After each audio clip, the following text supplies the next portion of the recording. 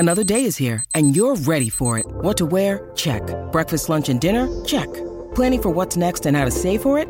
That's where Bank of America can help. For your financial to-dos, Bank of America has experts ready to help get you closer to your goals. Get started at one of our local financial centers or 24/7 in our mobile banking app. Find a location near you at bankofamerica.com/talktous. What would you like the power to do? Mobile banking requires downloading the app and is only available for select devices. Message and data rates may apply. Bank of America N.A., member FDIC. Well, it's time now for the Robert Saleh Report, brought to you by Sloman's and Infinity.com. And the coach joins us now. Coach, it's Michael, Don, and Peter. Hope you had a good Thanksgiving. How you doing? I'm doing good. How you guys doing? We're doing okay. It's been a couple of days now since the Black Friday game. Your overriding thoughts on what took place on that day, Coach? It wasn't good enough, obviously. Felt like we were playing really well on defense, trying to settle the going into the locker room. Felt like we were gaining momentum. Obviously, the Hail Mary at the end of the half was extremely unfortunate, and just couldn't get anything going in the second half to close the gap. How does that happen at the end of the half, Coach? I'm sure you practice, even though they're not defensive players, to tackle. Like, how does something like that break down? It starts with execution of the play. Just looking from a quarterback standpoint, he could have bought himself an extra hitch. I think he had an extra hitch, but he's got to get some more air underneath the ball to give his guys a chance to get down there to go make a play. So the timing was a little bit off. The release point of the ball was a little bit off, and then from there, it's unfortunate. You've got two receivers on the ground. I thought Garrett tried his tail off, worked his butt off. I think he ran like 200 yards to try to go get the Holland down.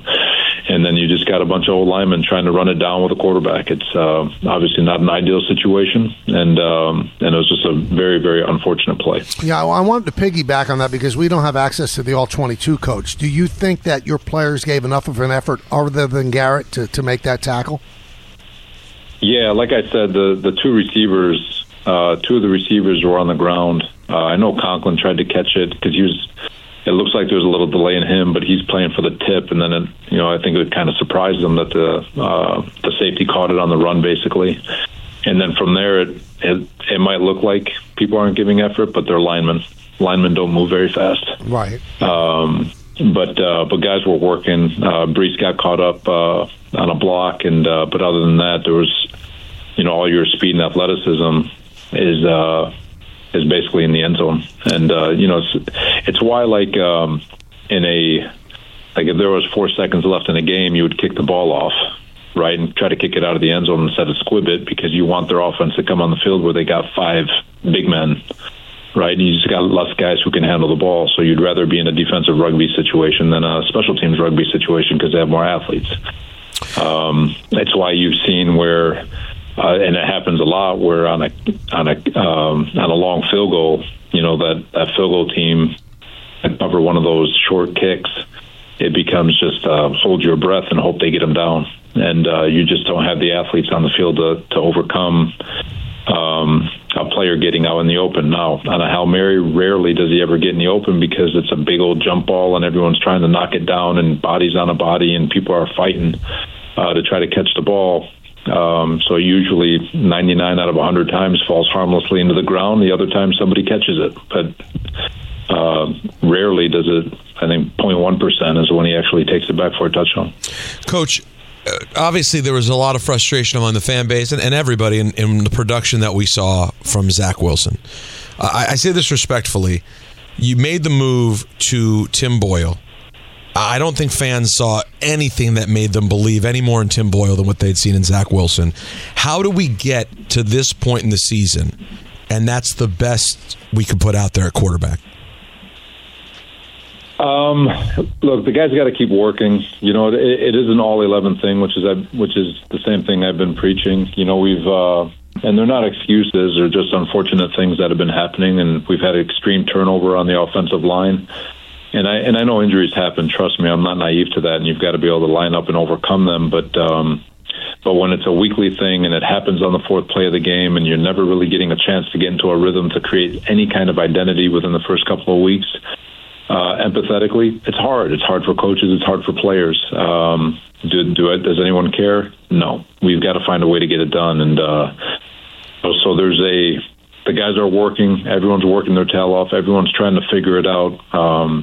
With these last 6 games, it's a simple challenge. I think when you're struggling, the normal response from everyone, coaches and players alike, is to try to do it yourself.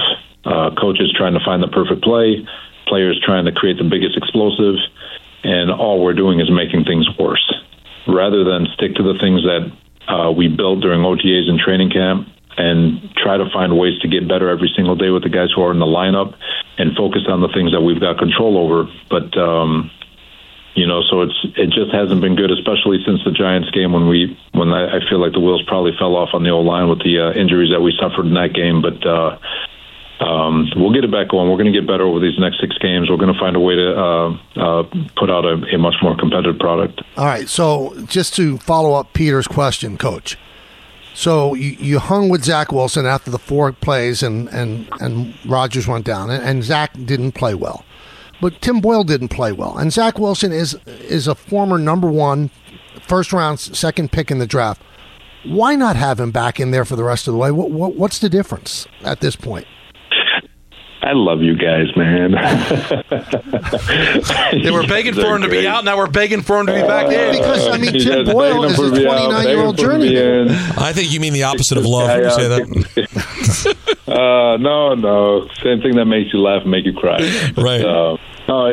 Look, Tim had a really good training camp too, and we got to give him a chance to go play and give him a chance to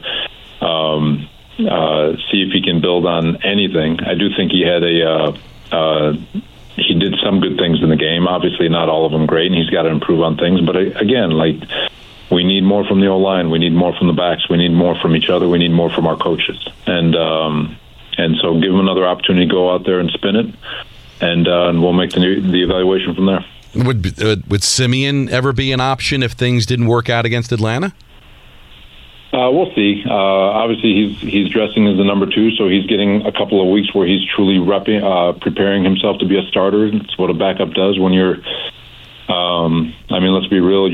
When you're the practice squad guy, you're there, but you're not as locked in. And I think it was encouraging last week to see him prepare with Tim and Zach, and all 3 of them really, really engaging and putting in the work. And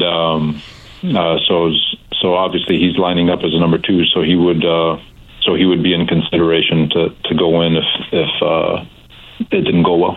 All right, so Alan Lazard was a healthy scratch, and that's a little bit of an eyebrow raiser. He's one of the free agents that came in during the offseason. Coach, is that because he's been ineffective? He's had a lot of drop balls. What was the reasoning behind that decision on Friday? A little bit of both. Both things can be true. We wanted to give Brownlee a chance to get out there and show what he can do without disruption of reps. And 2, just Alan, and I think he'll admit it, he hasn't been playing up to the standard at which got him that big payday to begin with. He's a big receiver. He's a talented receiver. He's a great young man. And I know he'll come around, but we, along with, the struggles that he'd been having, we felt like it was a good opportunity to give Brownlee a lot more reps, and credit to Brownlee. I thought he did a really nice job. As bad as things have been, Coach, you're still mathematically alive to make the playoffs in the AFC. The fans may not believe it. We may not believe it. But do your players still believe it? Do they still have the confidence to salvage the season? Well, that's the thing. Confidence is a fragile thing, and I do know that our players do believe in one another, and sometimes we just need to remind each other what we need to reconnect to help ourselves win. We've proven over the last 4 games that making stuff up does not help. That makes it worse. But if we reconnect to our identity, our each individual identity, we'll at least give ourselves a chance to be functional. And you can't win a game until you become functional. And over the last couple of weeks, obviously, I think we all agree that it hasn't looked good. And And like I said, I think it's a result of a lot of guys pressing on offense, guys pressing on defense, special teams, everyone trying to make the hero play when all they need to do is make their play within the identity at which they represent. But, so are we mathematically eliminated? No. Will things change if we keep doing them the way we have been? No, it won't. So it's just a focus and hopefully over the last couple of days where, we've had a couple of days off, hopefully guys can refocus and understand what it takes to win football games. Again, starting with myself and all the way down to the coordinators and position coaches. So we can get this done. Still believe we can get this done, but we've got to refocus on what helped us in the first half of the season in terms of playing within ourselves and playing with an identity. All right, this is a tiptoe sort of question, but you're always cool with us, so I'll just ask it. Lazard, Rodgers guy. Cobb, Rodgers guy. Obviously, the offensive coordinator, Rodgers guy. Boyle. And Boyle's a Rodgers guy. Do you have to carefully navigate making decisions that would tick off Rodgers? I know you're the coach, but Rodgers seems like he has a lot of say as well. Is that something that you take into consideration when you don't activate a Lazard and you don't activate a Cobb? No. Right? Aaron's great. When it comes to the players on the team, how you get here is one thing. How you stay here is another.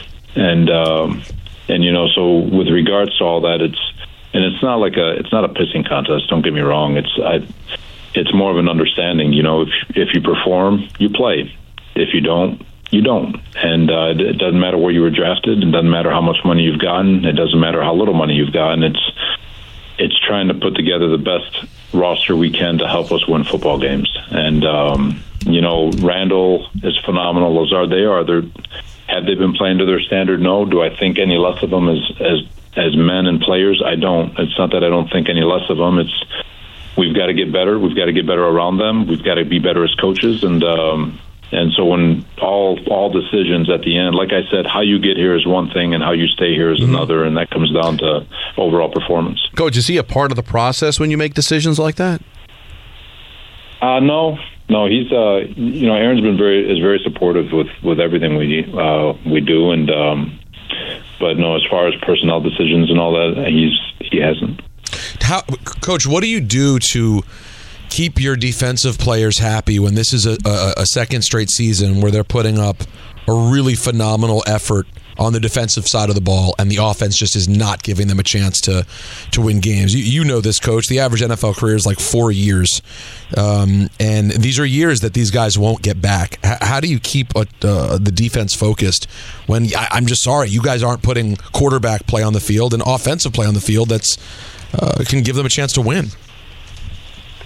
The biggest thing for the defense is to understand that there's the individual aspect of football is your legacy. And, the defense and understanding that it's a really cool unit and people love watching them play. I know I love watching them play. I know their teammates love watching them play, and I'll speak for the entire fan base that everyone loves watching that group play.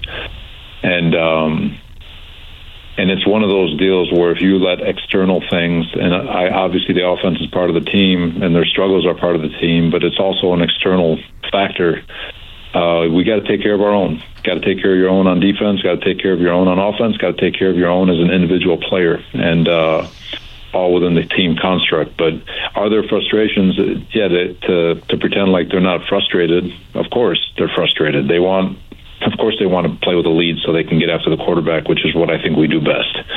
But at the same time, they understand that it's their job to get the ball back for our offense as many times as possible, and continually uphold the standard at which we operate, which is our effort, our technique, and our violence, and the soundness at which we play, and the effort at which we do it. So it's they're frustrated. They want more. I think everyone's frustrated, and that's okay. That's okay.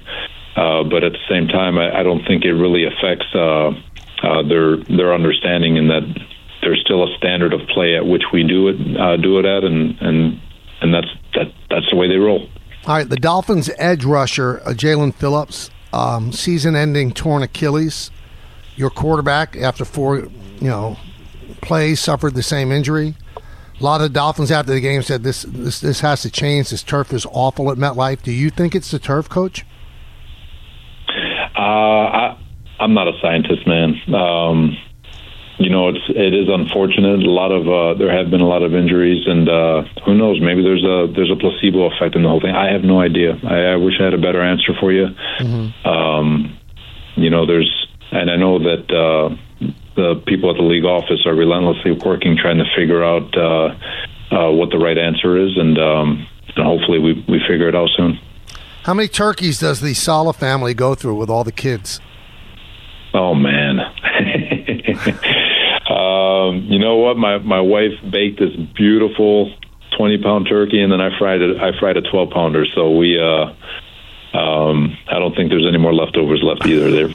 It's amazing how these little human beings eat so much food. It's crazy. That's how they get to be big human beings. Yes. Anyway, happy Thanksgiving. I know it wasn't the greatest weekend for you, but we thank you for coming on with us. No, thank you guys. Really appreciate y'all. All right. That was the Robert Saleh Report, brought to you by Sloman's. Sloman's has low-price home heating oil for all New York football fans. Low prices, zero sacrifices for 100 years. Sloman's has been a staple in home comfort. Call 1-866-OIL-DEAL and Infinity.com. Discover more about the luxury and performance of an Infinity QX60 crossover at InfinityUSA.com or visit your local Infinity dealer today.